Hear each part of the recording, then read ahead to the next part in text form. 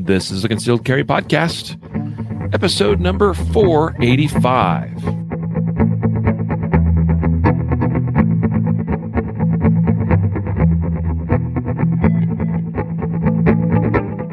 And welcome to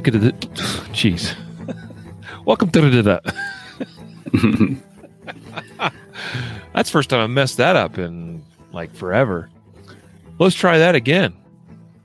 And welcome to the Concealed Carry Podcast, part of the concealedcarry.com network. I am your host, Riley Bowman, and today we have Matthew Merster co-hosting, running things behind the scenes, things that we don't see, nor do we understand. It's best you don't see them because it'd be like, totally hectic stuff. No, but I pulled a lot of good stories for today, some sad ones, some good ones. This is going to be a good episode. I had to throw out a lot of other really interesting defensive gun uses, but we got the cream of the crop. So, yeah, excited. Yeah, for sure, man. I noticed that actually, that I was looking through the stories and I was like, there's a lot here. And so we're going to move right along. And I knew that you had to cut out some other stuff too. So it's been a busy month. And that's probably a bit unfortunate, right? Because what this means is that there's been a lot of people who have had to use deadly force to defend their lives. And that's not something I wish upon anybody, but it's a reality that we must face with. And that's why many of us carry a gun. And from these stories, we take from them lessons to be learned that hopefully helps us be a little bit better prepared and make a little bit better decisions than sometimes people make in some of these circumstances. Give you a lot of food for thought. Context, right? Today's episode brought to you by the Guardian Conference, the 2021 Guardian Conference, that is. GuardianConference.com is where you can learn more. We're still in our super early bird pricing, which means for Guardian Nation members, it's like $300 off right now to participate in the Guardian Conference, which is a steal of a deal. Those of you that are not Guardian Nation members, technically the registration is not open up, but if you go to the website, you actually are able to sign up. But you're not going to get the Guardian Nation member price. You'll still get a really good price. We have early bird pricing available. No promises as to when that'll go away or for how long that'll be valid. So don't delay on getting signed up for the Guardian Conference. This is going to be a 3-day event in Oklahoma City, or at least near Oklahoma City. We've got Larry Vickers, Jeff Gonzalez, by the way, who just came on board and signed on for being one of our instructors at this event. I think where it stands right now, we pretty much have our instructors figured out. There was a couple of things still pending, and Jeff was one of those things. And I think where we're at, we're sitting pretty good. We've got Larry Vickers, Jeff Gonzalez. We got Matt Little, who puts on a fantastic class. I just was in his full 2-day course a little more than a week ago, and it was fantastic. Let's see. We've got, I'm teaching classes. That's, not nearly as cool or special. Steve Moses. Man, am I struggling today, Matthew? Just a bit. It's all right. Chuck Haggard, right? We'll have legal courses put on by Andrew Branca. We got Todd Fossey, who's going to be doing some hand-to-hand combatives type stuff. His integrative defense strategies, really good stuff from Todd. Guys, bunch of other great instructors. Learn more at GuardianConference.com and get signed up. I know ammo is an issue, okay? We had somebody message us just today saying they really like to come. They're just not sure they can make it work with ammo. I realize that. I promise you, though, that this will be money worth spent, okay? So I hope that you'll see that and recognize that and find some way to make this happen, make it work. I'm also working behind the scenes to try to find some sourcing for ammo for students, but I cannot promise anything. All right. So I'm probably saying more than I should, even that, because some people will probably get their hopes up. I wouldn't do that at all. I've got to just keep plugging away and hopefully we were able to find some sourcing, but if not, guys, do your best to find some ammo. The big thing is you want to get that ammo shipped to us before the event. I think our cutoff date's September 13th. That has to be in hand. Because because if you're going to be flying in, for instance, you're probably not going to be able to fly with 800 to 1,000 rounds of ammo. So go to the website, look up details under required gear about how to ship ammo, and there will be some instructions there for getting it to us. We've already received some of you guys' ammo, so that's fantastic. But guys, you got like 6-7 months dang near still to get signed up.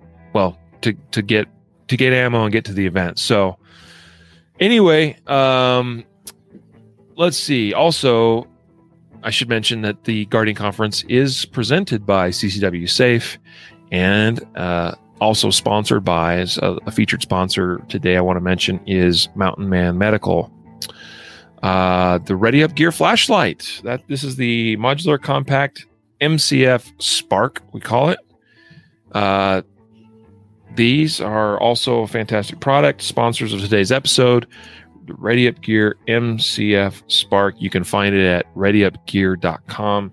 I'll tell you, this has become my EDC handheld light because it's so compact, but super great performance for its size. 550 lumens with a 16340 battery, which we also have those rechargeable 16340s available on readyupgear.com.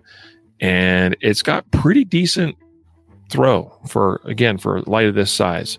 Candela numbers are not like amazing on it, but for lights of this size, they are actually. So you get a really high performance light in a very small, compact, true EDC size. See that? The Ready Up Gear MCF Spark. Well, Matthew, let's get into our first story. Sure. Why don't you share it with us? We got a 12-year-old boy who shoots and kills a home intruder after what I believe is his grandma, a 73-year-old woman, was shot during this robbery that took place in North Carolina, Goldsboro to be specific. According to myfox8.com is where you can find the news story. Of course, if you're not familiar, guys, with the podcast, we always put the links to these stories we share on this episode in the show notes for the episode. So if you guys want to go check out these stories for yourself, you can do so. Matthew, tell us about this 12-year-old boy that killed this home intruder to defend his grandma. Yeah, this happened February 13th, like you said, Goldsboro, North Carolina. Not sure where that is, but 12-year-old boy is at home with we're assuming his grandmother, who's 73 years old. Two men forced their way into this apartment at around 1 a.m. in the morning. One of the two men shoots the 73-year-old woman. While that happens, the 12-year-old, there's not a lot of detail as far as exactly what happened inside, other than the 12-year-old has a firearm, shoots one of the intruders. The other one obviously runs. They both actually run. And basically they find this guy, with a gunshot wound down the street at an intersection. They take him and the 73-year-old woman to the hospital. The guy, the perpetrator, the bad guy in this case, one of the bad guys, he ends up dying from his gunshot wound, and the 73-year-old woman makes it through.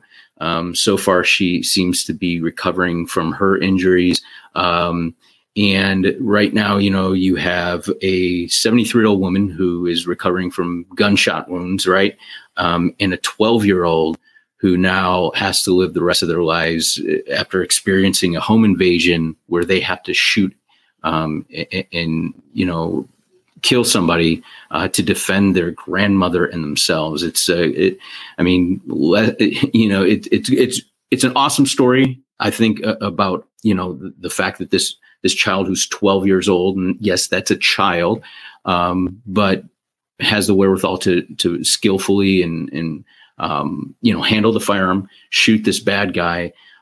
It's a sad story at the same time, right? That this kind of stuff is happening. That the kid who died, he's 19 years old. So these are all kids except for the grandmother. So it's sad, but the outcome of the story is positive, at least as far as that. And but that 12-year-old's not going to be the same. I'll tell you that much. Yeah, it's quite a burden for a young child to carry.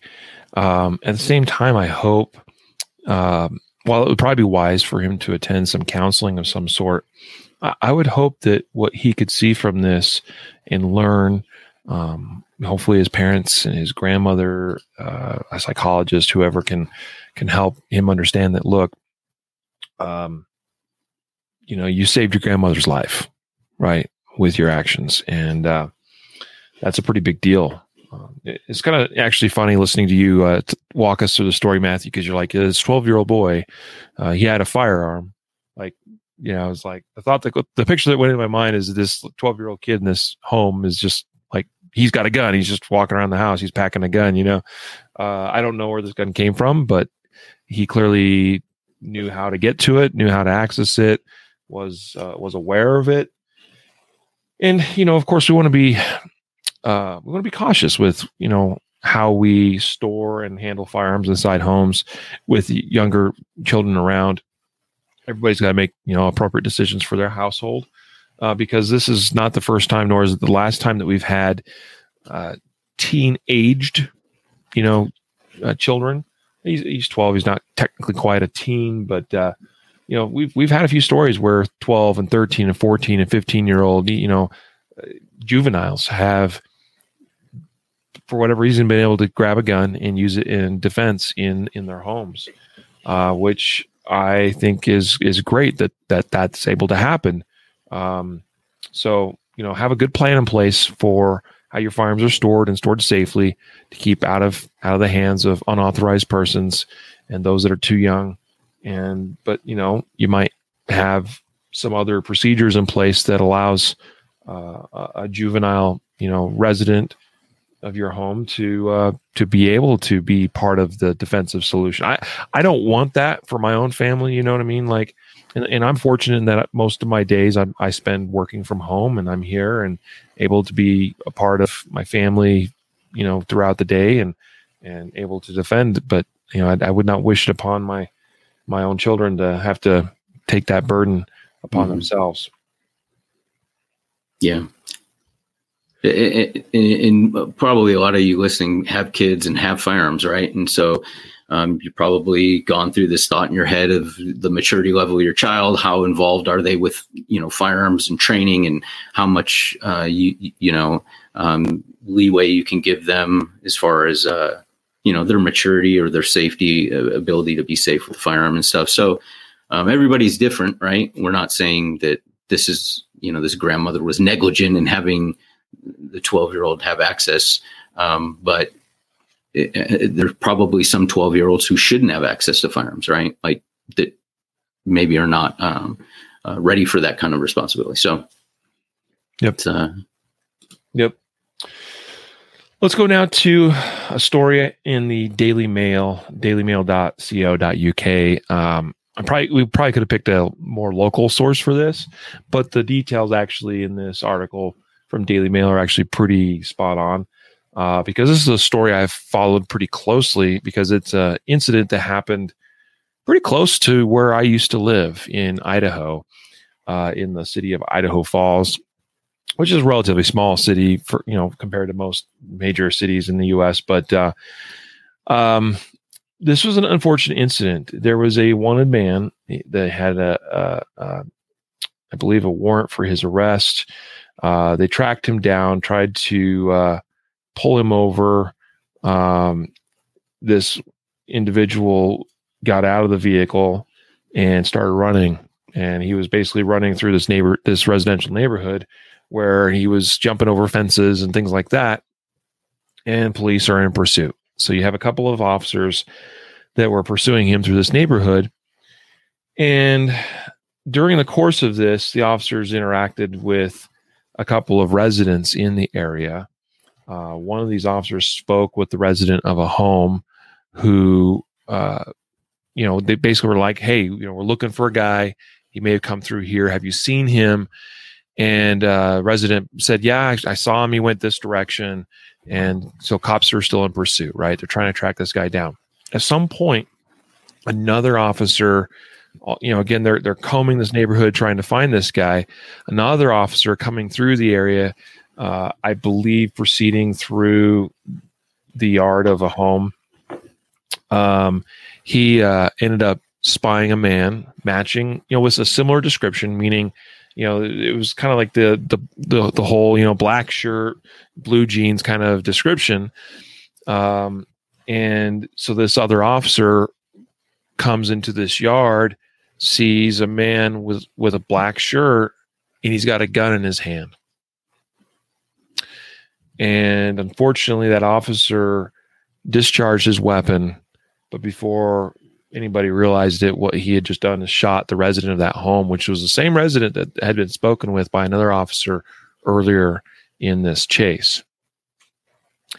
That resident of the home did pass away from a single gunshot wound. Now, later they did catch up with this wanted man, but unfortunately, the damage had been done, meaning that a good guy was killed. But there's, and these things are tough. These are difficult things, and this is an investigation that is ongoing, and likely will continue on, going for some time, I would guess. As they really, this is the type of thing, Matt, and I'm sure you understand, Matthew, having spent part of your career in law enforcement work, that when things go wrongly, like they did here, people want to know why, right? And we want to know how this came to be. How did we end up shooting an innocent man on his own property? And from what we know from details regarding the incident, I mean, there's definitely plenty for us to look at and go, yeah, we had a situation where the owner of this property came outside of his home with a gun in his hand. And I mean, cops are looking for a guy that they believe. By the way, I forgot to mention that they were told this man that they're chasing after was armed. Mm-hmm. So you have to put this in context of you're running through. This is at night. It's like 12 o'clock or 1 o'clock in the morning. Actually, I'm looking. It's dark though. It doesn't really matter exactly what time. So it's late. It's dark. You see a man that matches even loosely a description and has a gun in his hand. What do you think? Right. Mm-hmm. So the first reaction by some people would be, well, couldn't we issue some warnings? Like, stop right there, show me your hands, drop the weapon, that kind of thing. We don't know yet if it's possible that some of those commands were issued before the shot that was fired that became fatal. Don't know that for sure though. Or it could have been something where an officer came around the corner of something, a corner of a garage, a building, a tree, and is practically face to face with this man wearing a black shirt and having a gun in his hand, and feels like there's no time except for to react. So I'm sure that this could be analyzed at a much, much deeper level, especially as more details became available, especially from how law enforcement does their job perspective. But what I'd like to rather focus on a little bit for us this time, and Matthew, I'll let you touch some more on it. In fact, I'd like you to elaborate, but I'm going to point out the big lesson to be learned here for me is beware going outside your home in the middle of the night with a gun in hand, especially when there's law enforcement in the area and that kind of thing. Like, that's the big thing here is this guy didn't need to be outside his home at this point. He had spoken with officers already. He'd provided some details about, where this man may have gone. Okay, get back in your house, lock the doors, hunker down, right? I'm not saying, this is one of those things where Andrew Brinka talks about it, Matthew, is like that things don't necessarily always have to be, and things aren't necessarily always good or right or perfect in the way they happen, right? It's sometimes crappy things happen but they're reasonable decisions that were made, right? Mm-hmm. Crap happens, but it's still something that's considered to be reasonable considering the circumstances. Mm-hmm. And to me, on the surface, at least from the details we know about this incident, is that this is one of those crappy situations that is unfortunate, but reasonable decisions likely were made. Mm-hmm. Yeah, I think what the phrase you're thinking of is, he'll say it often, is they're lawful but awful. Yeah. Right. Like the outcome is awful. And we don't know, like you said, there's a lot that is going to go into this to see if the shooting was justified or not. But, that's sort of irrelevant, as far as what we're trying to focus on here. I think, you hit it on the head. He knew that. And before I say anything, I'm not blaming this man for his own death, right? I'm not assigning blame to anybody here.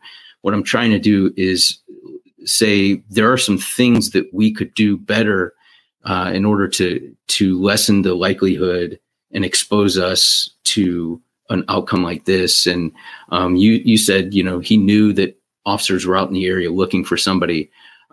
That's indication number one, don't go outside your home. But this happens a lot. I don't want to say a lot. This happens more than it should. And it's almost always a series of, bad decisions on the homeowner's part or the police officer's part in certain ways that after you look back and you're like, oh man, if this person would have just done this or that person would have just done that, this wouldn't have happened. Right. And so it's hard, but I think, we have to restrain ourselves. And this goes into, even if he did, some of these instances that happen like this, the person doesn't know that there's police outside. They hear something outside, right? And they go out to investigate, and it might be an officer searching the backyard and not identifying themselves, right? And they're searching a backyard for somebody who just bailed out of a car. And now you go outside and you startle an officer with the firearm pointed at him and you get shot. That's happened, right? And whether or not it's right or it should happen is sort of irrelevant to the point that we can do some things on our own, regardless of the level of training of the officers, right? Like we can do some things on our own that increase our chances of this not happening. And that's, like you said, stay in your home. Don't go out searching around at night. When you head to the door, if somebody's knocking on your door at night, be aware of, you carrying a firearm to the door to open it up, and an officer might be looking through the window or side light on your door, see somebody coming with a gun, and it's happened where they just see a shadow with the firearm coming towards the door, and they're going to a burglary alarm or something like that and think, hey, somebody's coming to the door. This could be the person who's broken into this house. So, I wrote an article sort of covering this on the last incident that I thought was tragic. And I was surprised with a lot of the people that couldn't connect the dots between the homeowner's responsibility to, their component in the whole mix. And so I hope that, unfortunately, the more these things are made aware, people are made aware of these, that they'll start actually taking that kind of stuff seriously, that kind of, advice that, that's your castle and everything, but you really need to think about, what you're doing outside and inside with a firearm in your hand. Mm-hmm. Yeah. Yep. Consider other strategies. If you feel there is a need for whatever reason to go outside of your home and a similar situation is playing out. And again, I think the safest place for us is to be in the home, right? But consider having that gun in a holster, right? Mm-hmm. Rather than walking around with it in your hand, because an officer coming upon a man just randomly, but very quickly they're able to see that his hands are empty. That's going to present very differently than one where they round a corner and there's a guy standing there with a gun in hand. So just give that some thought, as far as if there's some ways or strategies where you may be able to, like if this is the middle of the night, well, maybe consider having a means where you can strap on some rudimentary clothes and a belt and a holster or whatever, so you can have that be more or less concealed in the event that you have to interact with officers that are already a little bit antsy because, again, they're told they're looking for a wanted man, a man that, by the way, had a previous history with law enforcement and was known to be violent towards law enforcement. So that's why this is so tough, because there's a lot of factors and reasons why they were pursuing this guy so heavily like they were, and with the attitude that, hey, this could go sideways very quickly because we know who this guy is, and he's done some pretty bad stuff before. So, and as the resident, you might not have all that context. So keep that in mind, that in a relatively benign, what you might perceive to be a benign situation might not be that at all. Matthew and I, we talked offline a few weeks back about a situation we had here locally in the Denver metro area where an officer was killed by another officer in a very similar kind of situation. Pursuit of a suspect at night, hopping fences, and came upon a fellow officer that just the way it played out and lighting and all of that, it was unclear as to who he was until shots were already fired. So anyway, it's unfortunate, and we want to try to avoid this kind of stuff from happening. Now, Matthew, you wrote a great article on our website. Link is in the show notes, called "Your Armed Response to the Late Night Knock at the Door Could Get You Killed." Guys, I encourage you to go read this. There's several examples of kind of similar situations that I think would be good food for thought for any of you listening or viewing to kind of go through and review and ponder and think about how that might impact your response to particularly late night incidents, whether it's a knock at the door, whether it's a noise in the house, whether it's a noise outside of the home on your property, whatever it is. Give it some thought as to how you handle yourself, conduct yourself, and respond to situations like this. Yeah, agree, man. Local10.com reports this out of Fort Lauderdale, Florida. Surveillance video captures Fort Lauderdale homeowner opening fire on burglars. This has some video associated with it, so I'm actually going to share some of that with those of you that are able to view with us live right now. But for those of you that cannot see this, that are listening to the podcast, well, feel free to go to the show notes and pull up this article for yourself, and you can watch the video for yourself. Not a whole lot here necessarily, except that we see in this incident some suspects, two males, go into a carport, and they end up trying to take some stuff. I'm going to zoom in a little bit here. You may hear some of the audio there. But these guys start taking some stuff from the carport of this man's home. And there you see him there wearing coveralls. He must be a hardworking man.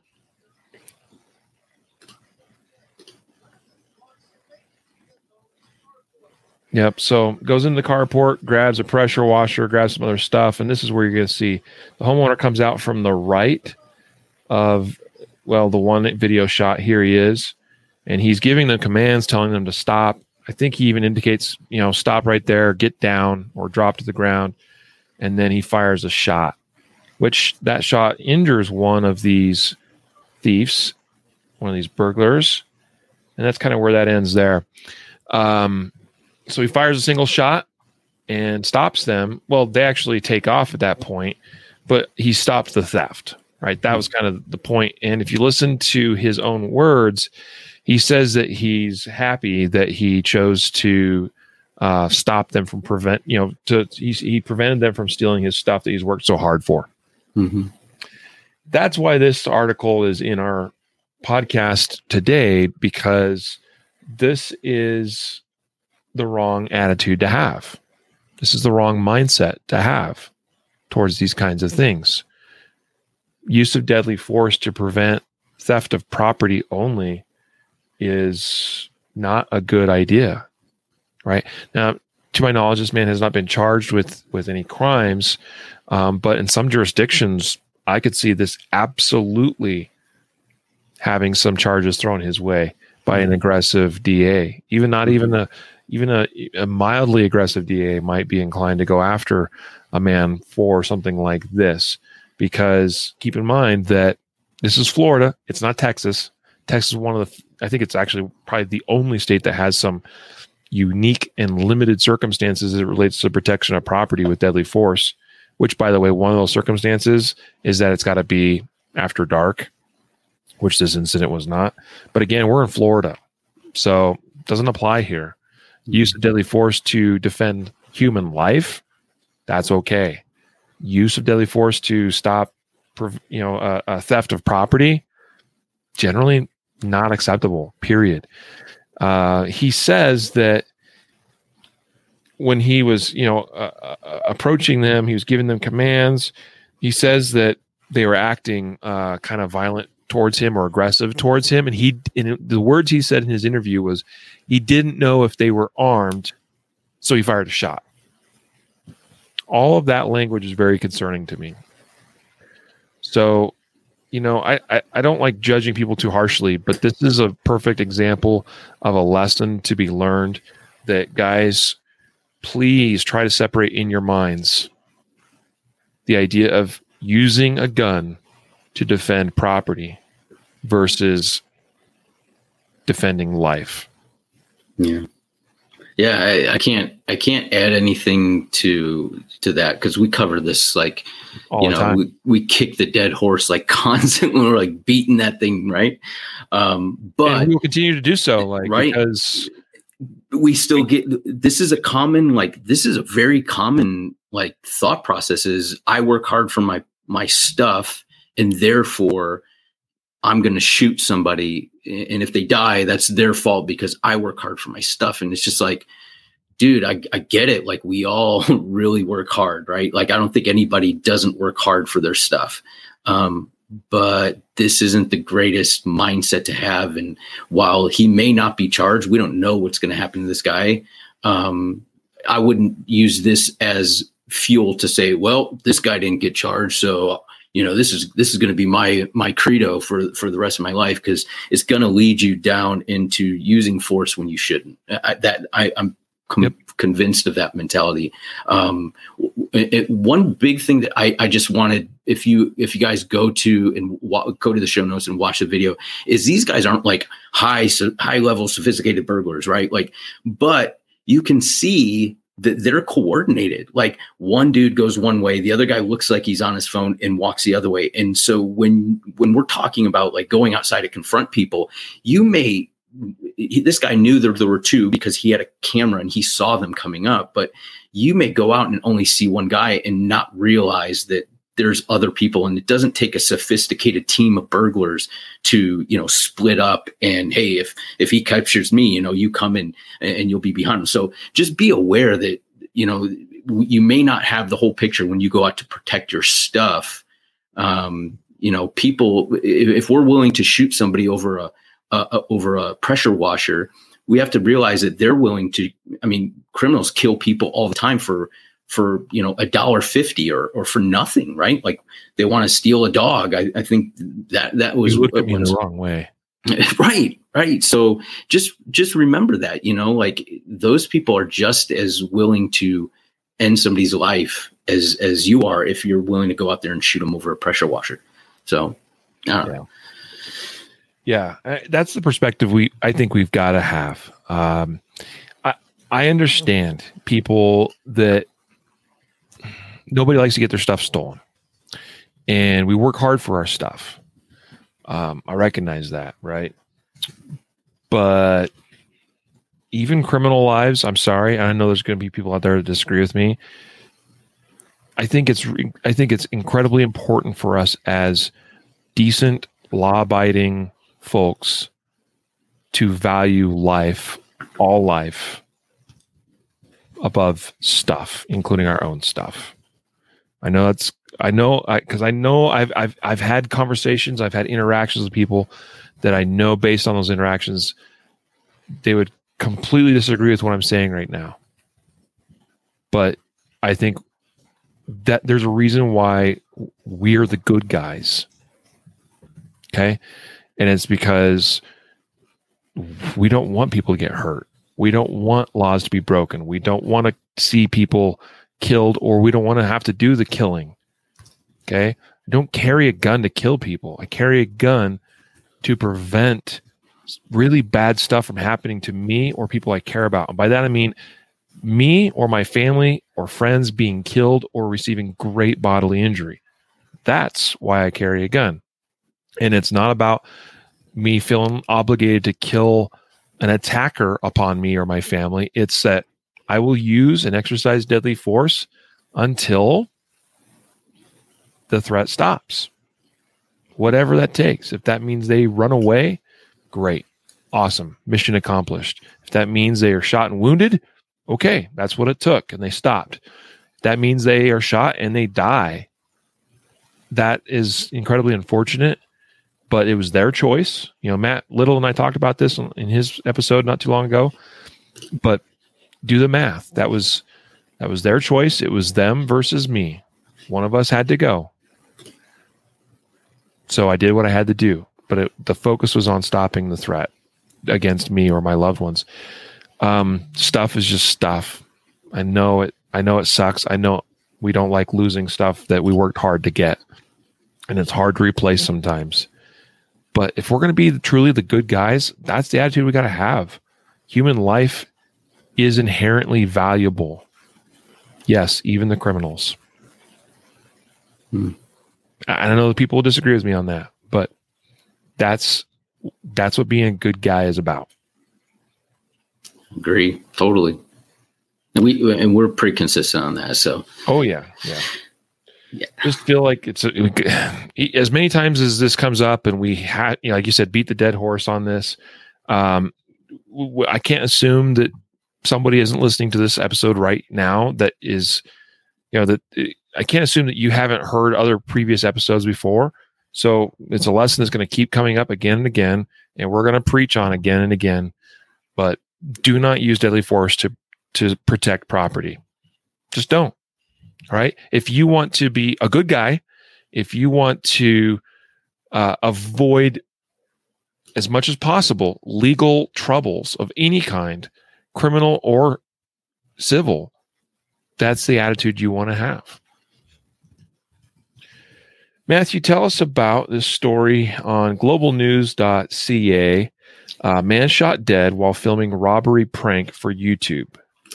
Yeah, so this is not a great story, but obviously there's some lessons to be learned. So this is happened in let me grab the wrong article here. Here we go.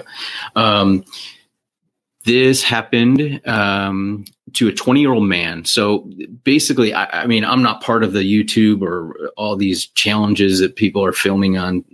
Probably most of you guys are older than that, but maybe there's some people that are listening that are into these YouTube pranks and stuff. But apparently, some of these people go out and they stage robberies and certain things and on YouTube, and they post them, and then they get lots of views and make a whole bunch of money on a video.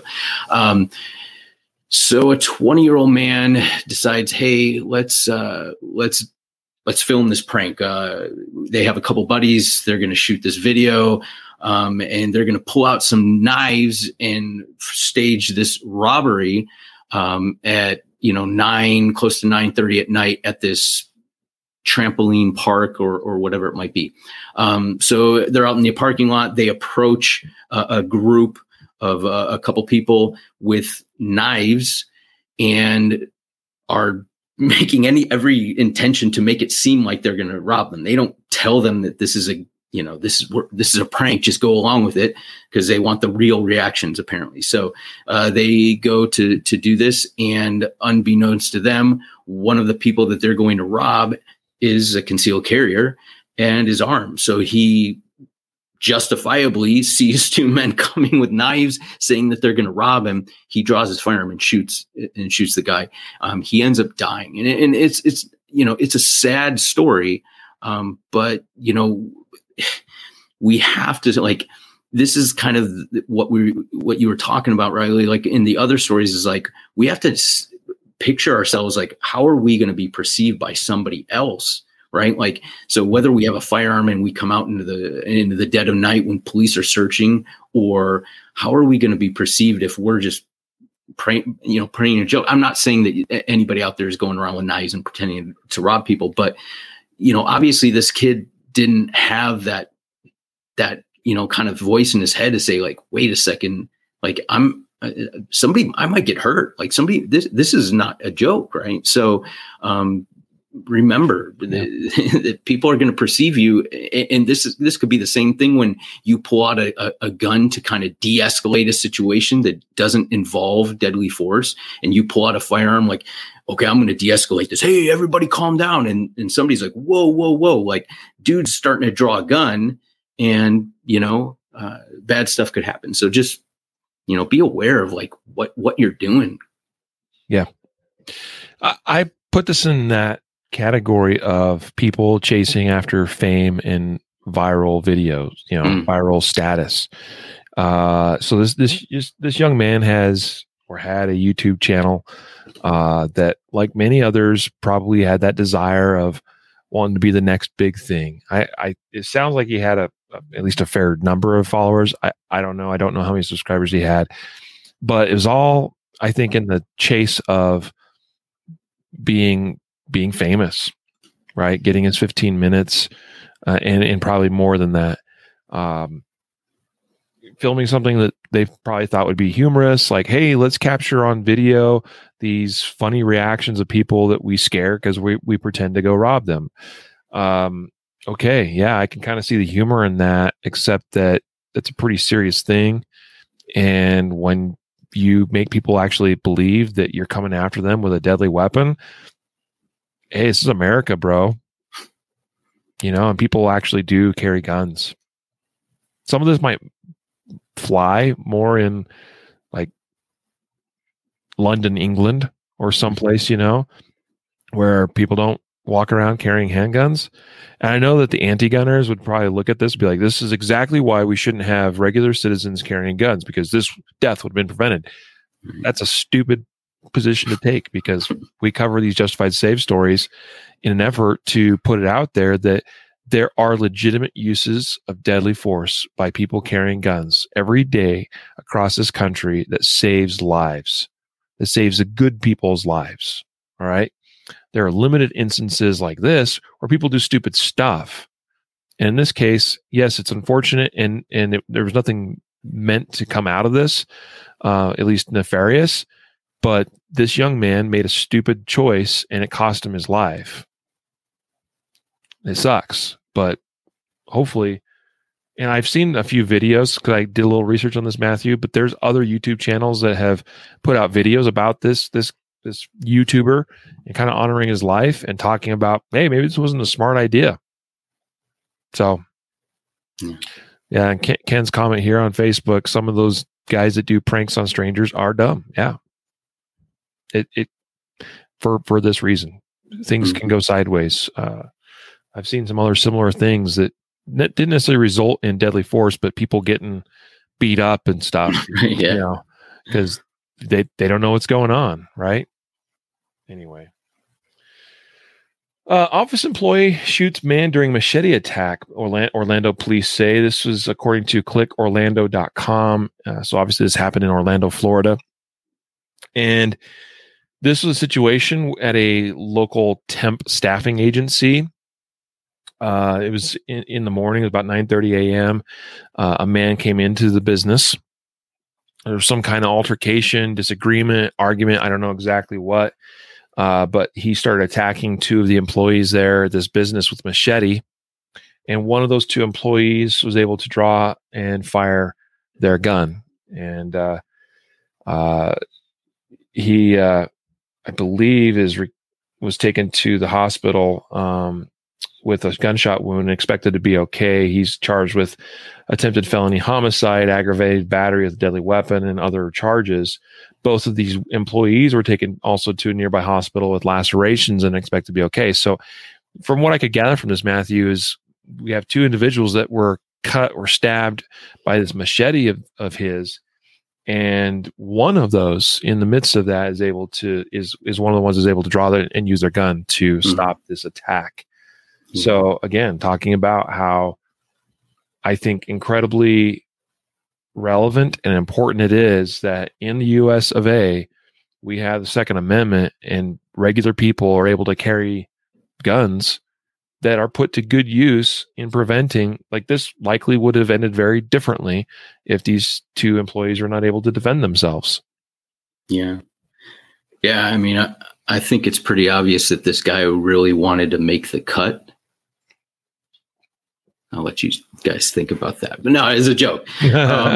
Here's the thing, like, right. Like this is the issue. I think if we pass this up and we don't kind of touch on this, I think we're missing an opportunity. There's a lot of people that are out of work, and there are a lot of people that are stressed out.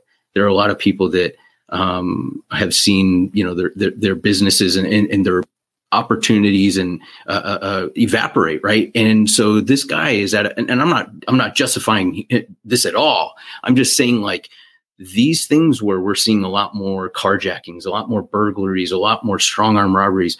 This is happening because people are becoming desperate and more isolated, right? And so these things are happening, and I have to believe that, or I'm surmising that this guy might have just lost it because he's going to try to get a job, and maybe he can't get a job, right? It's a staffing, temp agency type thing, and he's trying to make money, and again, not justifying pulling out a machete and trying to chop people up, but we have to be a little bit more on our toes and a little bit more, I don't want to say compassionate, but a little bit more aware of, like, what's happening around us with human beings in the situations they might be in. So, again, the total use of force is justified and everything. I wanted to kind of touch on that and just kind of say, like, maybe some good acts of kindness go a long way to stopping something like this from even, happening. Yep. Yeah.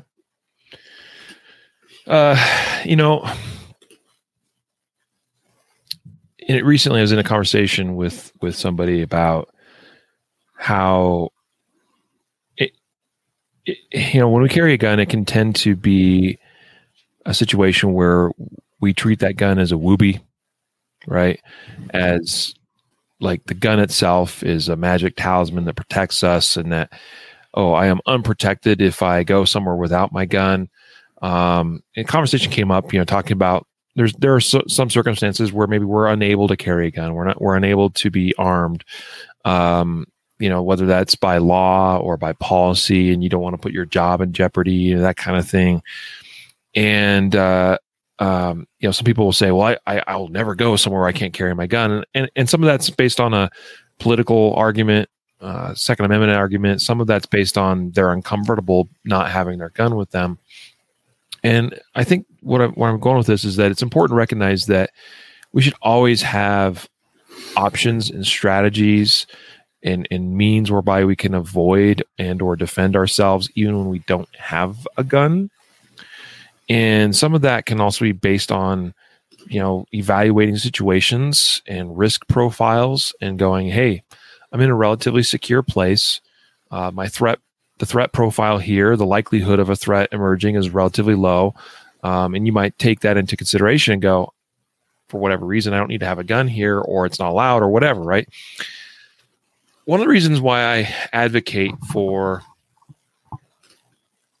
everyday true carry, which I do, I would say out of 365 days in a year that I carry probably 355 of those days. And it's hard for me to know exactly. There are days I don't carry for a variety of reasons, but they're very few and far in between. Stories like this that we just covered are kind of like one of those stories why I feel the way I do about truly carrying every day, even in situations or in places where I feel relatively safe and secure, where my threat, profile is low. Because stuff happens all the time in places that we don't think of as being potentially or likely violent places or situations. And I'm really glad this individual was able to be armed and able to defend themselves. Mm-hmm. Matthew, why don't you tell us about this story out of the Bronx? According to nydailynews.com, Bronx gunman shoots 2 men, 1 fatally, then shot in head fighting over weapon with surviving victim. Yeah, this is a sad story as well. So you have a shop owner in the Bronx. There's a shop owner, and then there's an employee in the shop. And now we have another guy who's the suspect, and he's a drug dealer, known drug dealer in the area. They say even in the article that he's been selling like spice and just not the greatest guy. So Dante is not the store owner, but he is the employee in the store. He's a big dude. If they show some pictures of him, he's a big guy. And so basically this drug dealer, the bad guy, is inside the store, and Dante basically throws him out, says some things, knocks his hat off and stuff. So of course this guy can't physically overpower Dante, right? So in his wisdom, he says, well, I'm going to come back and kill you. I'm sure that living in this area, that's probably been said to these guys a lot. In fact, Dante, he'd been in prison and stuff, not to besmirch his reputation or anything, but it shows like he wasn't, shy to violence. And this wasn't, something that he was, completely caught off guard about. Right. So he probably was like, I can handle myself. This guy's an idiot. But he does come back with a firearm, and he shoots Dante in the head, goes inside, shoots Dante in the head. And Dante dies on scene inside the shop, but the shop owner is outside while this guy goes in and he hears the shots. He's not armed, but he runs inside to confront this guy. He gets shot at one part it says the chest, but another part maybe the side. So maybe somewhere in there, but it's not life threatening. But he's bleeding a lot, and eventually starts saying, it says that he's going in and out of consciousness. He ends up surviving, but in the meantime, he overpowers this. Or starts wrestling with this bad guy with the gun who just shot Dante. And he either during the struggle, the bad guy gets shot in the head, or he gets the gun and shoots the guy. It's not really clear, but there's a video. They drag this guy out, and a bystander and the store owner who had been shot, you see him just beating this guy about the head out on the snowbank that's out in front of the shop. So the store owner and the dude that the bad guy, both are taken to the hospital with injuries.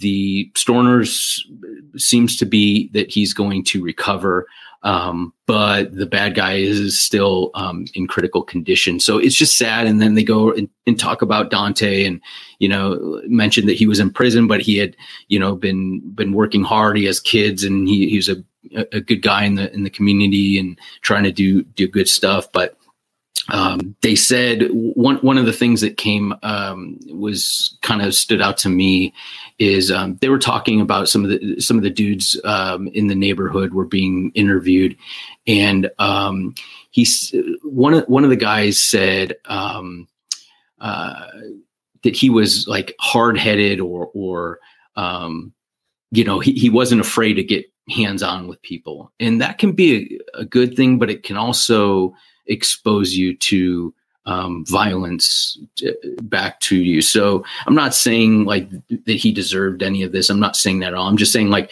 if we're going to take, some lessons out of here, maybe, maybe at certain times you got to pick your battles as far as how far are you willing to get involved with using physical violence or something like that to get the point across. Maybe calling the police or something like that would have been better. Who knows? I don't know if the police response time. I'm not saying he did anything wrong. I'm just saying in our situations, if we have an opportunity to possibly pick a different course, it might be the wiser choice. But it's a sad story. It's a definitely sad story. But it was pretty cool that this guy, not armed, he goes in there and he's like, I'm gonna help my employee who's a friend of his, and even not being armed, he's in there trying to affect the outcome in a positive way. Yeah. Yep.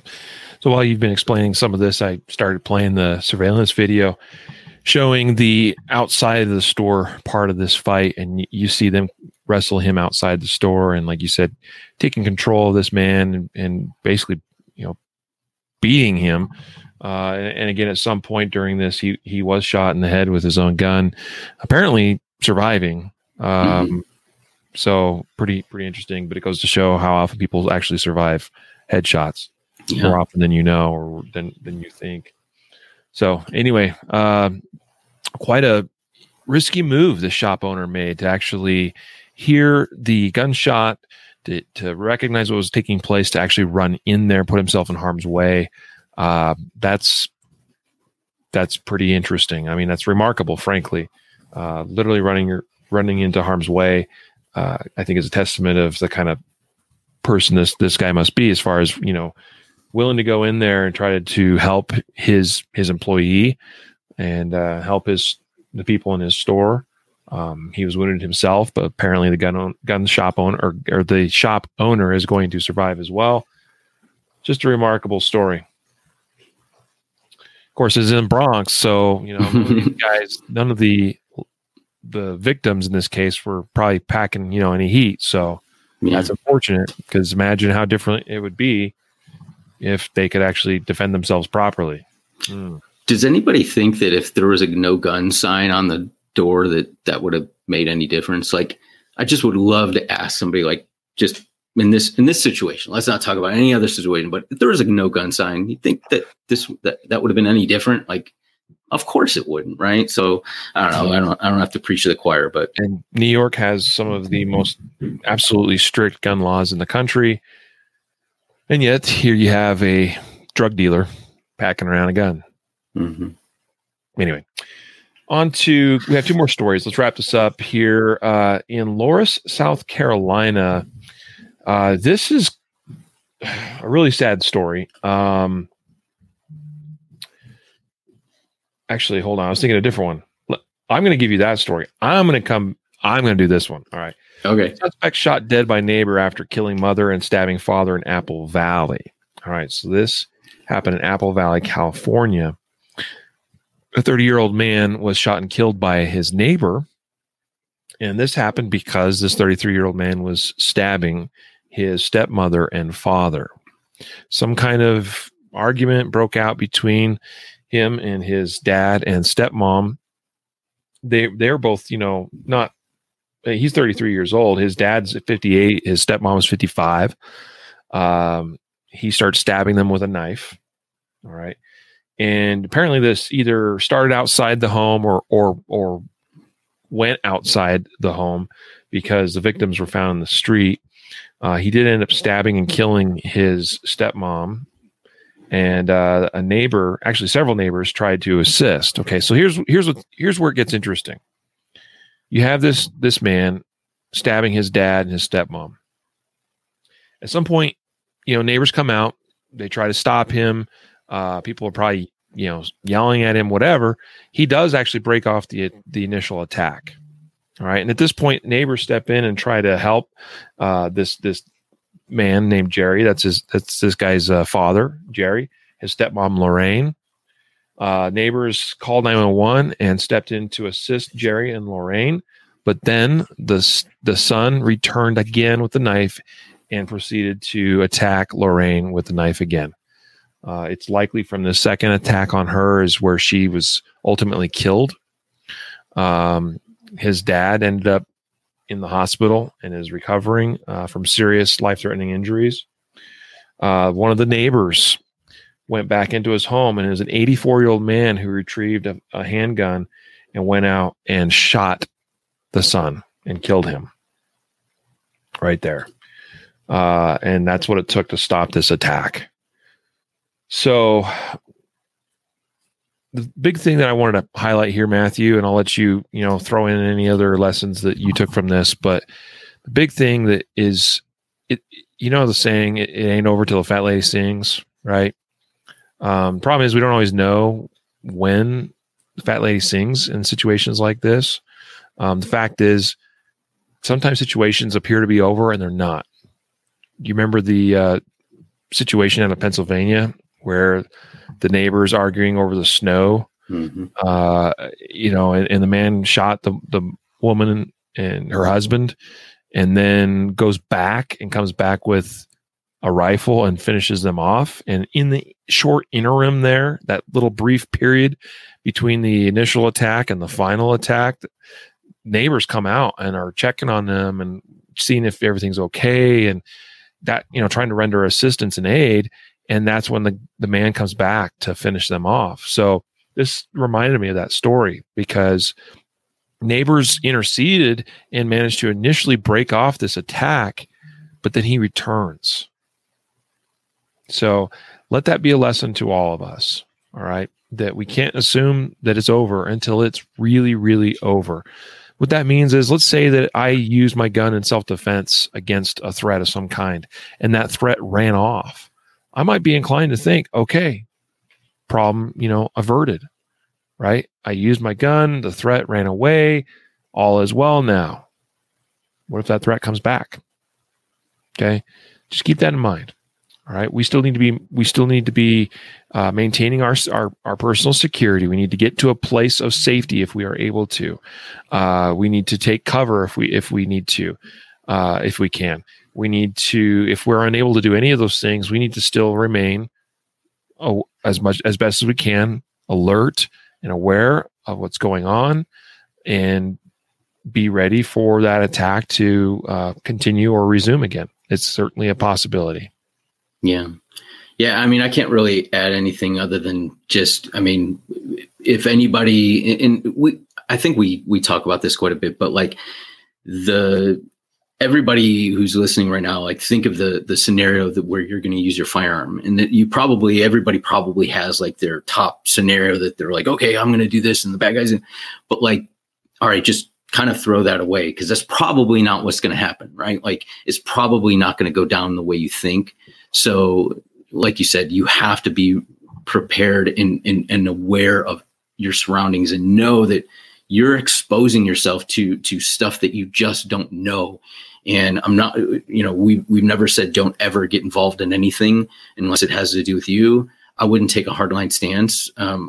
I would just say, understand what you're getting involved in when you intervene on somebody else's behalf. Mm-hmm. Thank God he did, because, this could have ended quite differently. But, I don't want to beat the dead horse, but there we go. Yep. To that point, it's like the first, it's not really a rule, but like the first thing that a first responder, like an EMS, fire, paramedic, like one of the first things that you learn going through training is make sure the scene is safe before you get involved. Before you start trying to render aid to people, you have to make sure the scene is safe. Usually it's given in the context of like accidents and those kinds of things that, hey, are there other vehicles that, we're on a highway and we're trying to render aid? Like, we need to make sure that, or somebody just got electrocuted, right? Like, hey, I can't just automatically assume it's safe for me to grab this person. I might, they may still be electrified, or the area may be electrified, that kind of thing. It's about making sure the scene is safe first before you consider rendering aid, because if you don't, then you yourself get hurt, and now we've got two people that need aid, and you were unfortunately one of those that was qualified or able to step in and assist. So the same too goes to these kind of situations with self-defense, use of force. You got to make sure the scene is safe. Mm-hmm. That's the big lesson. Yeah. Matthew, final story. Tell us about this one out of Loris, South Carolina, where a man shot and killed a man who had a knife at this gas station in self-defense after a road rage incident. Yep. So there you go. Road rage incident. You can kind of, imagine what happens from that. So road rage incident, one guy in a car pulls up to a gas pump, The other guy that was obviously angry pulls up behind him. The guy in the front car stays in his vehicle. The guy in the rear car that pulls up behind the other guy or the truck gets out of his vehicle, approaches the guy in the truck in front with a knife, tries to open the driver's side door, and the driver shoots him. So it's it's a cut and dry, basically. We could say, okay, obviously don't do this, right? But I think it's so it's crazy because we just covered something last week, I think it was, where a shooting, started with a road rage incident. And so, it's just so simple to just say, look, I don't know, unless somebody purposely was trying to run you off the road and kill you, or, shooting at you on the freeway, there's really no reason to ever take it to the point where, you're this angry over somebody cutting you off or whatever it might be. Right. But then we have to look at it and say, the dude in the front, I don't know, did he do anything wrong? He really didn't. He went to a place, we say, go to a public place where, and this is during the daytime. I think it was 5:30 p.m. So what other things could he have done? Well, maybe, he could have driven away as the guy approached with the knife. Right. But who knows? Then this becomes another road rage incident at another place. But think about other options. I'm not saying this guy did anything wrong. I think it was totally justified. If somebody's trying to pull the door open or has a knife, then and you can articulate that you thought that he was going to be able to gain access and stab you. I don't want to get into the particulars of that. At least you can, Riley. But I just wanted to overarching idea is give yourself options. If you can, give yourself the option to drive away. If you know this guy's pulling up behind you and you see him get out and he has a knife, or he's even, approaching your vehicle, maybe you just drive away, right? Leave your vehicle running and keep the doors locked and drive away if that happens. So I'm not, again, just giving ourselves options always is better than having to react to what the other person, the situation the other person gives us. Mm-hmm. Yep. I think that's a fine analysis of all of that. And that was exactly kind of where my mind went to is consider all the avenues available to you to try to avoid the situation, avoid the road rage incident.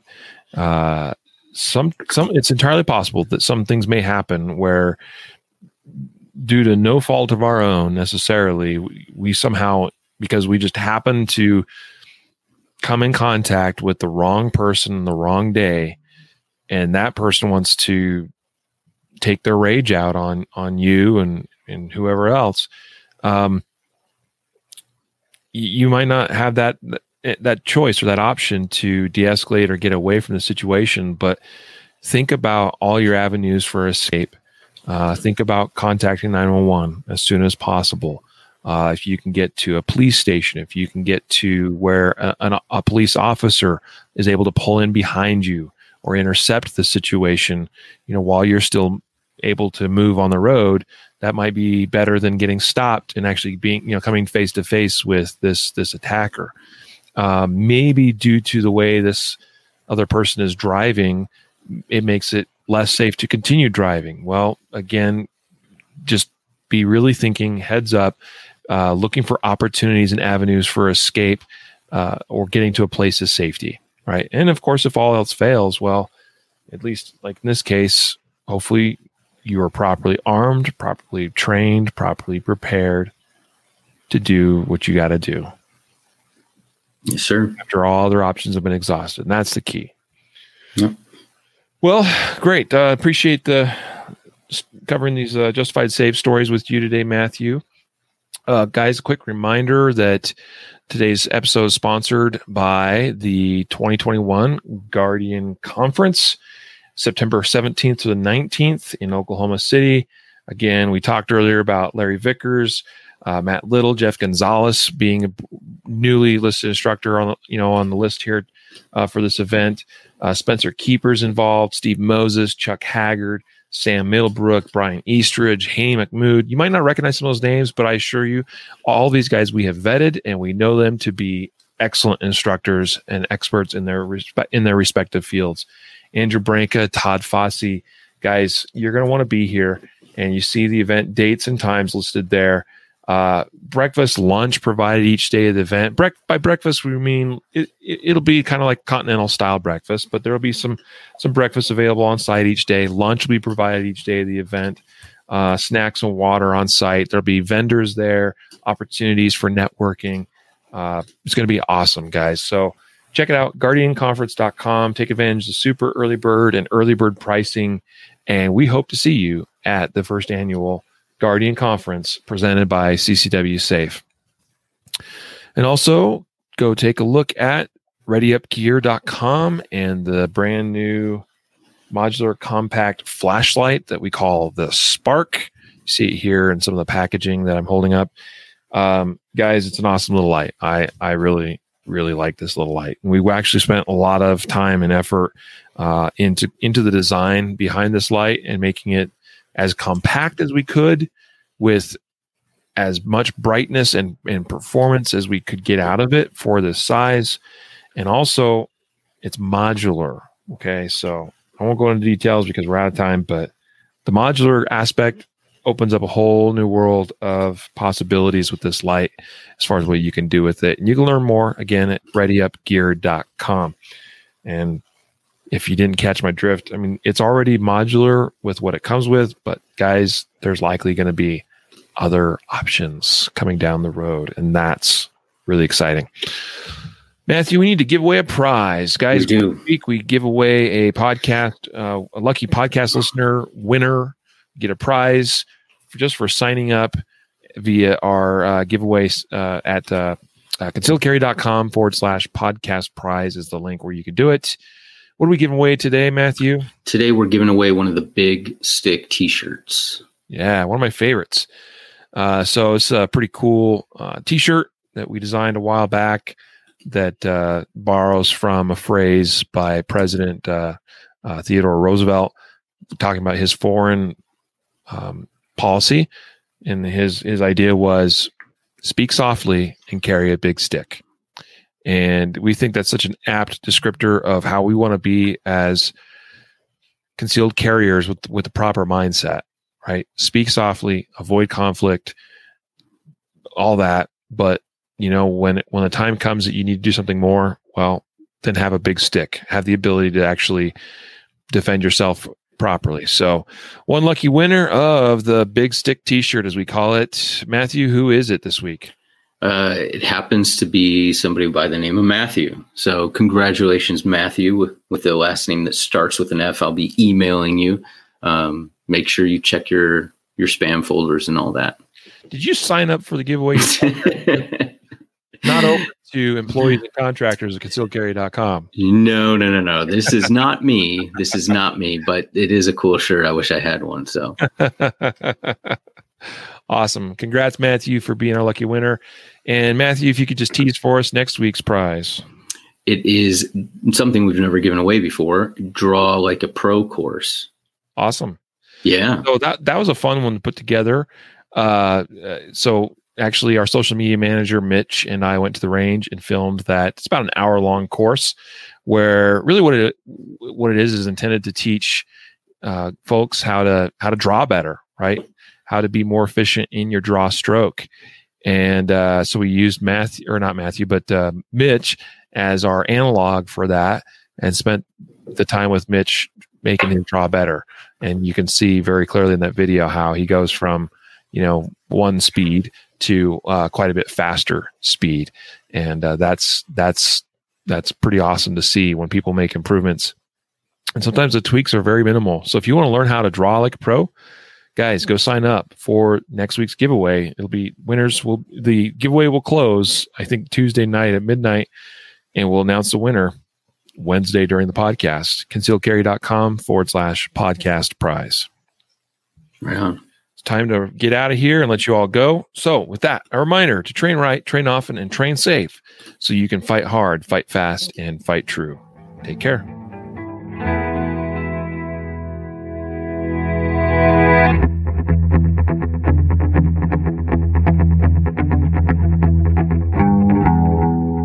reminder that laws vary from place to place, and we encourage listeners to seek local legal advice to understand applicable laws. The Concealed Carry Podcast, Concealed Carry Inc., ConcealedCarry.com, and their affiliates strive to share insights and stories about firearm-related incidents and laws, but things could be different where you live, or laws may have changed by the time you listen to this. We cannot be held liable for your actions based on the information shared in this podcast.